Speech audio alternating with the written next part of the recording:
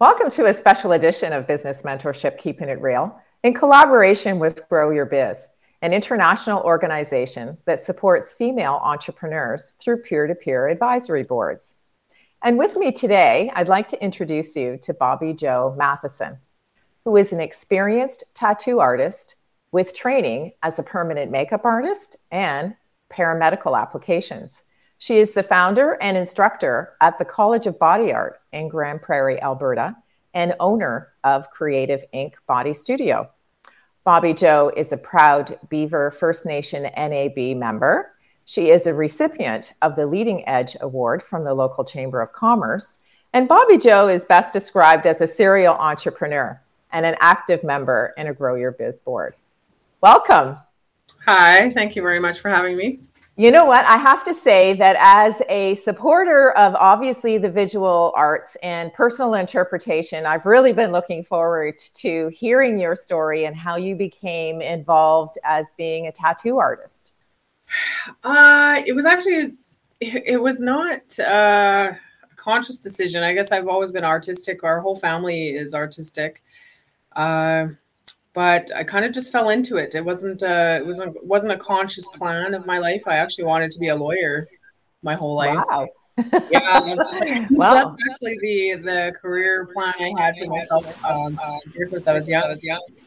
I actually was at a birthday party for my brother, and being an artist, you kind of always have it in the back of your mind that you could get into tattooing, but it's a really hard industry to get into if you don't really know anybody in the industry or a way to get your foot in the door. So my brother had this tattoo party at his house, and I said to him, hey, let me try this. And my brother loves me and I'm a brat, so he let me tattoo him, and that was my wow. I hope it wasn't permanent. It was an actual tattoo. It was a couple initials, but I ended up covering it up later. But anyways, the tattoo artist at the time was very experienced, and he was professional and clean and everything. And he called me a natural and gave me my first machine and told me where to order, and away I went. Wow. So, yeah, I actually started, I tattooed from my home for about 4.5 years. And then it got really busy, and it got to the point where I was starting to not know the people that were being referred to me or who they were referred by. Right. So it started to get a little uncomfortable at that point where these strangers were coming to my home, and Right. yeah, so then I just decided that, hey, maybe it was time to move this out of my home. So I started looking for office spaces. That was my original plan, was just to get a small one office area in Grande Prairie. And unfortunately, the spaces that were suitable for Alberta Health Services wouldn't rent to a tattoo artist 7 years ago in Grande Prairie. Wow. Yeah, and the ones that would did not have hardwood floors, and they didn't have sinks in the rooms. So I kind of had a dilemma. What do I do? Do I go big or do I go home? Well, I had just come from home, so I don't want to go back there. Right. So I sat down with my family, and I have a large family and a very strong support system with my mom and my son and various relatives. And I sat down with them and I said, okay, well, what do I do? Do we do this, or do I open up a shop, or what? And so yeah, Creative Ink was born. Wow. Yeah, so I started that 7 years ago, and it was just me. And at the time, I was a corporate territory manager for Parkland Industries out of Red Deer. And so I was managing 13 convenience stores, working 60, 70 hours. Wow. Yeah, and then I would come and tattoo evenings and weekends in my new shop. Did that for about 10 months. I finally secured another tattoo artist, and then we just kind of kept growing from there. Wow. Yeah, and I love the fact that you kind of took your what we would traditionally call a side hustle to mainstream. So you kind of transitioned once you'd had your own physical space. Where did you find the other tattoo artists? Like what kind of journey was that in hiring another specialist in your field? It's I tried to, in that 4.5 year period of working at my house, I did try to work at two other tattoo shops in town. But my personality didn't mix with the first one, and it didn't actually last very long. It closed its doors shortly after. So because with the unfortunate reality of tattoo shops and business, just because you're a tattoo artist doesn't mean that your business will be successful. You still need business skills to keep a viable business open. And so that one unfortunately didn't last. And then the second one that I tried out, I did weekends there briefly, and then I met some other tattoo artists through there. So that's how I met my other artist, and then they shut down. So he ended up coming to work for me when they closed. So it was actually just the way that it worked out, and he's actually been with me since then. So for the last 7 years. Isn't that amazing? I love those collaborative relationships, right? Because, you know, like they say, we meet people in life for a reason, and sometimes we have no idea who's going to sort of open the first door for us and give us an opportunity, and then you can sort of help them along the way as well. So that's a really cool story. Now, tell me a little bit about the school, because you've made a huge commitment to your industry, right? So you transitioned from what we would call corporate into entrepreneurship. You know, you've started your own shop because of various different circumstances. And then you made a huge leap of faith and decided to really help other folks in the industry by opening the school. Yeah.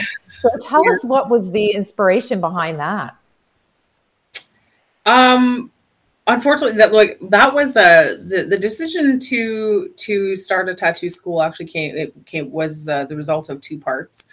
The first one was actually kind of a very self-defeating, like it was a very defeating realization because of those two parts. And the first one was I was getting really bad migraines, and the migraines were they were starting to be debilitating, like where they were affecting my daily life. They were happening multiple times a day. I was starting to get really concerned about it, and it was to the point where I was starting to have to cancel appointments, like literally on the spot, just before I was about to tattoo. I finally have medication for that. That's fantastic. So my doctor has solved that issue. I'm on anti-seizure medication now, but one of the other issues was my eyesight is actually getting worse. So when I realized that, forced me to realize that I was not going to be the international tattoo artist that I thought I was going to be, and I know that I'm capable of. So then I'm pretty bullheaded. I can't lose. So I decided, like, well, what am I going to do to stay in the industry? I've already got this shop, and I don't want to quit. I'm not going to quit, and I'm not going to fail. So what do I do? So then I started remembering back, the 7 years ago, I've been tattooing now for 11 years. So I remember learning on my own, and there wasn't YouTube, there wasn't videos, there weren't tutorials. And in fact, the industry was incredibly guarded, and it was very, very aggressive. So if you weren't affiliated with a shop and you're trying to learn how to tattoo, in fact, they kind of turned you away, and they weren't very nice about it. So when I started learning, I remember how difficult it was to learn on your own. So I started remembering those struggles that I had, and I said, well, hey, then I started researching the rest of the world. And unfortunately, the reality is that Canada is behind globally about 10 years in the tattoo and piercing industry. So we have little to no standardization, any kind of regulations aside from what Alberta Health does. And they're fantastic. But in terms of like licensing and training requirements, for example, there's probably at least 50% of the US states require some kind of proof of training before you can be a tattoo artist. And then in fact, in Oregon now, they no longer recognize the traditional apprenticeships. It's facilities like mine that are required to become a tattoo artist in the States. And that's becoming more and more evident in the UK as well. So I saw an opportunity that I could utilize my existing skills and experience to tap into another market that's related directly to my existing field. And so we are now Canada's first and only post-secondary tattoo training. Like Fantastic. We're the only one in Canada. Fantastic. So tell me a little bit about your students, because clearly if you're the only accredited school in Canada, then you must get a really diverse background of students. And what are the ages? Are they, sort of young people? Does it come from all different walks of life? Mostly younger. They're mostly younger. I would say probably.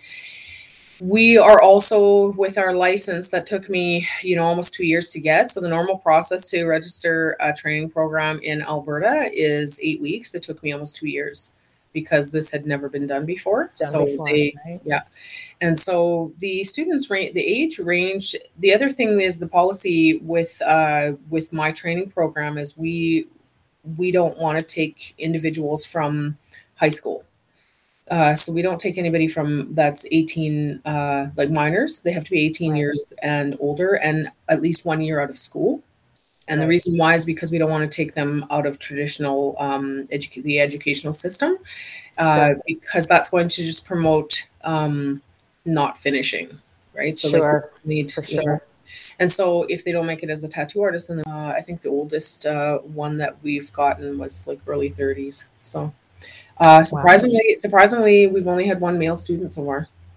But we've Really? yeah. It's usually it's female, Wow. surprisingly, which is kind of strange because this is historically been a male dominated I was industry. going to say, male dominated industry for sure. Yeah, but Wow. yeah, so it's been a mix, but we've only been in operation for about a year and a half, and then actually about 2 years, but then COVID kind of Yeah. COVID affected Put a us. wrench in that. Yeah, for For sure. about a year, we were not able to hold any courses because we're mandated by Advanced Education and Alberta Health, like jointly. So Right. And I would assume really that they need to be on hand in studio, because how else are you going to be able to really, provide them with that real time experience? It's a little difficult to do over Zoom, right? Like you really need them to be. There's a lot of training courses that you can get online, and a lot of them are free. The problem with those ones, and this is just my personal opinion, but with tattooing, it's one thing to watch the video, but it's an entirely different animal when you can actually sit there and be shown what you're watching and Sure. and be corrected as you go. So for my Right. students, I tell every one of my students, I expect you to be better than me within a year or 2 years. I want you to be better than me within a year or 2 years, because that's the whole purpose of this course, is me giving you 10 years of do's and don'ts. Like, Right. I mean, almost 11 years. I just started my 11th year, I think, in September. So, but yeah, like you're not going to have to struggle with what not to do, because I'm going to tell you what not to do, right? So you're Sure. already on the leg up, so there's no reason why you can't. You're literally jumping the gun, essentially. With So how long is your course? So if I was interested in becoming a tattoo artist, I'm sure that people in our viewing and listening audience may know of someone who's interested in the field. How long would it take if they showed up on your doorstep in Grand Prairie, they were accepted by your program? When they graduate, what's the time frame from the arrival to departure, so to speak? Okay, so to put this into perspective, a traditional apprenticeship in a shop is roughly about 240 hours a year of time that the tattoo artist, that's your mentor, would be allotting to you out of their days. My course is 750 hours. So, yeah, so triple what you would get in a standard apprenticeship. So it's a 6-month full-time program. But the difference between my program and the old way of doing it, of learning, is that mine is exceptionally comprehensive. So you'll find aspects of our program that don't even exist in a traditional apprenticeship. We teach photography, we teach bookkeeping, we have a lawyer that comes in, we have Alberta Health come in. We also have we teach bloodborne pathogens, which isn't even a requirement by anybody but me. And then we also include standard first aid. We have, there's so many components to our course that, like I said, you never even get, because it's a career. It's not Right. just about art. It's permanent artwork, but it's still a profession, and you still Yes. need professionals, right? Yeah, and I love that you're incorporating the business of the business because, to the point that you made earlier, there's lots of folks that have a passion for a particular thing. So, whether it's architecture or the creative arts or even photography, but if they're going to open their own business, they need to know the business of the business, right? Absolutely. It's one thing to have this wonderful creative talent, but it's a totally different thing to, at the end of the year, know that you've made money or where you want to go in terms of your future planning, right? Yeah, absolutely. And so we tried to give them a well-rounded education, I guess, training of the career itself, Right. so that there's no surprises when they leave. Because I remember when I first started tattooing, I had no idea even how the financial aspect of it was. And then you can get a very, but I'm one of those people that I research a lot. I research everything when I get into something. I don't half-ass anything. So I knew that I had to claim the income. I knew that I had to Sure. keep receipts, and I also knew that I was going to be a contractor and not an employee. My students, however, the general public doesn't even know that tattoo artists are contractors and they're not employees. So it's my duty as an instructor of this program to make sure that there's no surprises to them when they leave here. So. Well, that's I think I love the fact that you're giving them a really well-rounded perspective. They come to you with a natural talent and they hone those skills, but when they leave, they also have the opportunity to go and work for someone else and actually be able to probably navigate a contract or an agreement with a potential employer that's going to be win-win. Yep. So that really adds a lot of professionalism to your industry. Now, one of the things that you mentioned was that you had at one time wanted to be an international tattoo artist, and you did, overcome some obstacles and opened the school. So tell me about your personal experience as a tattoo artist. Is there one particular image that you've drawn? Because I know a little about the industry where you see these wonderful sleeves that people have or these back tattoos, and they're done in phases. I mean, the human body can't just sort of sit for that whole time and have, all that color and all of that sort of thing. So is there a particular image or client that you've had where you're really proud of the tattooing that you've done with that individual? I think that more and more people are starting to, the general public, I guess, is starting to comprehend how powerful tattoos are. I mean, they help people's self-esteem, for the memorials, for the loss and grief. People get mantras. And for hair loss, the paramedical stuff is phenomenal, that we do as well. But one of the ones that really sticks out for me is this lady had a horrible accident when she was about 10 years old, and her leg was quite disfigured from being run over, actually, by a vehicle, and she had never worn shorts in her life because of this massive scar on her leg. And anyways, she had come to me one day in our shop, and she said that she had visited a number of tattoo artists and none of them would touch it. So I did, not out of arrogance, but out of because I like helping people. I really do. I have an inherent need, maybe not a need, but a desire to. I like helping people. It makes my heart feel happy. Makes you feel good. Yeah, it definitely does. And you know what? I've been blessed with a skill that can potentially change somebody's life. And in this instance, it actually did. So I ended up doing this tattoo for her, and we did it over multiple sessions, as you mentioned, because this scar tissue is so sensitive and it's fragile, and it takes extra care compared to intact and healthy skin. So anyways, it was actually her brother. It was actually her brother that was driving the vehicle, and they were both like children. And when he saw the tattoo that I did on her leg, and now it gave something like we're not wizards and we're not magical. Like, we can't erase the scar, but we can give you something to look at aside from the scar. So that's the first thing that you look at. Anyways, when he saw her tattoo, she told me that he started crying. because it was, every time he saw her leg, it was a reminder that he had caused that injury. And then she started wearing shorts again. She went to the gym and she was wearing shorts, and Isn't that was fantastic. Yeah, that was incredibly powerful for her too, and it was life changing. And so when she was telling me about this, it was like, I did that, and it was such an immense pride to have impacted somebody's life that way, and to me, it's a simple thing. It was a simple thing because tattooing comes easy to me after all these years now. But that was probably one of the most memorable tattoos that I've had the honor of completing, because she trusted me, and it takes a lot of trust to be able to tattoo, to trust somebody to tattoo you in general.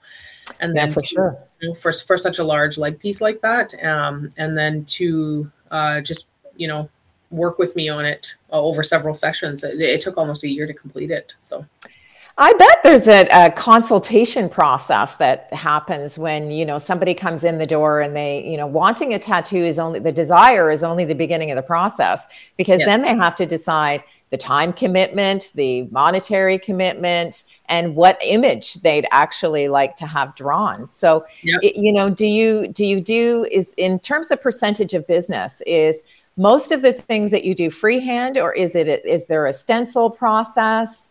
I know that there's various different techniques that incorporate a number of various different deliverables. So how does that work if someone comes in the door and is just looking to have a tattoo and they don't really know what they want, what image they want? There aren't a lot of tattoo artists that actually will do actual freehand. So actual freehand is incredibly risky, because you don't have a guide. You're just kind of trusting your own marker skills, essentially. So I'm going to say probably 9.9 tattoo artists will use a stencil, and that's a pre-drawn image that they put onto the skin. And there's some planning and discussion that's involved in that with the client. Sometimes they'll drop an image without the input of the client, but then the client still has the final say, because we are no longer in the 90s, 80s, 90s, where the tattoo artist is the boss. It's the customer has now, the industry has changed. So the customer is fully aware that this is my time, my body, my pain. This is permanent. I own this piece. You don't, kind of thing. So absolutely way more consultation now than there's ever been before. In the future, right? Yeah, absolutely. And as there should be. I mean, it's their work, right? We can still be for sure. Yeah, we can still be. It's a personal expression, right? I mean, and it's something that's permanent. So, it's almost like an unusual relationship or marriage between the tattoo artist and the individual, because the individual is then showing your work to their friends and family, but they also have to be really proud of the image that you've drawn, because it says a lot about their personality, for sure. Yeah, absolutely. So tell me a little bit about being in a Grow Your Biz board, because I know that there is a number of individuals. Some of them are hybrid boards where, you meet in person or you meet online. So tell me a little bit about how has that been advantageous to you in your business and meeting some of the other individuals on the board? I didn't join Grow Your Biz until, I wish I knew what year this was before I got on the call. I apologize. I think it's been a few years for sure. I can't remember when I joined, but anyways, I wish I would have joined it earlier. I wish I would have joined the Grow Your Biz, like the first moment that I thought about starting my entrepreneurship. Yeah, like the incredible amount of support and understanding that doesn't exist anywhere else is phenomenal. It really is. And I hadn't realized how much I would come to need that group that I do now. And the reason why is because when you're an entrepreneur and you're a small business owner, nobody will ever understand the weight on your shoulders or the struggles you go through or the constant worry and stress or why you can't sleep at night or even the wins, quite like another entrepreneur. You can talk to your friends and your family and your loved ones, and they, after a while, their eyes glaze over because they really don't even comprehend what you're talking about. And the I don't know, maybe the gravity they don't understand the gravity.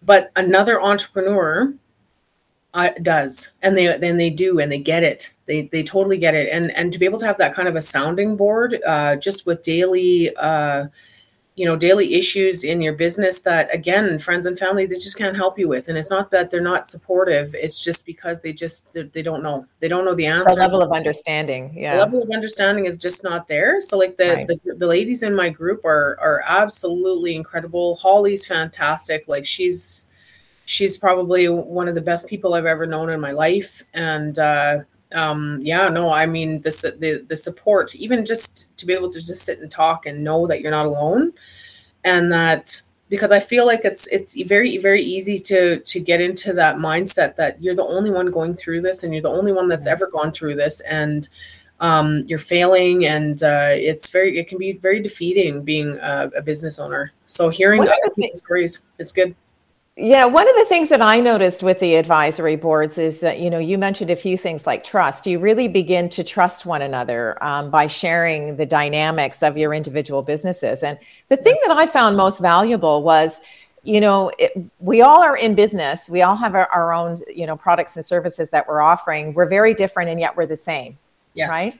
So there's so many things that are similar amongst various different industries. And even though I'm sure there's no one else in your group who's a tattoo artist, but there's very similarities in, as a business owner, all kinds of other things that you share that, just through course, as you mentioned, through course of conversation, it becomes very supportive.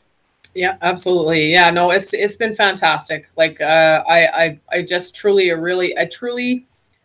and genuinely appreciate the support system that I get from Grow Your Biz, and that's why I've stuck with it. I know I've been with them for at least 4 years, if not longer.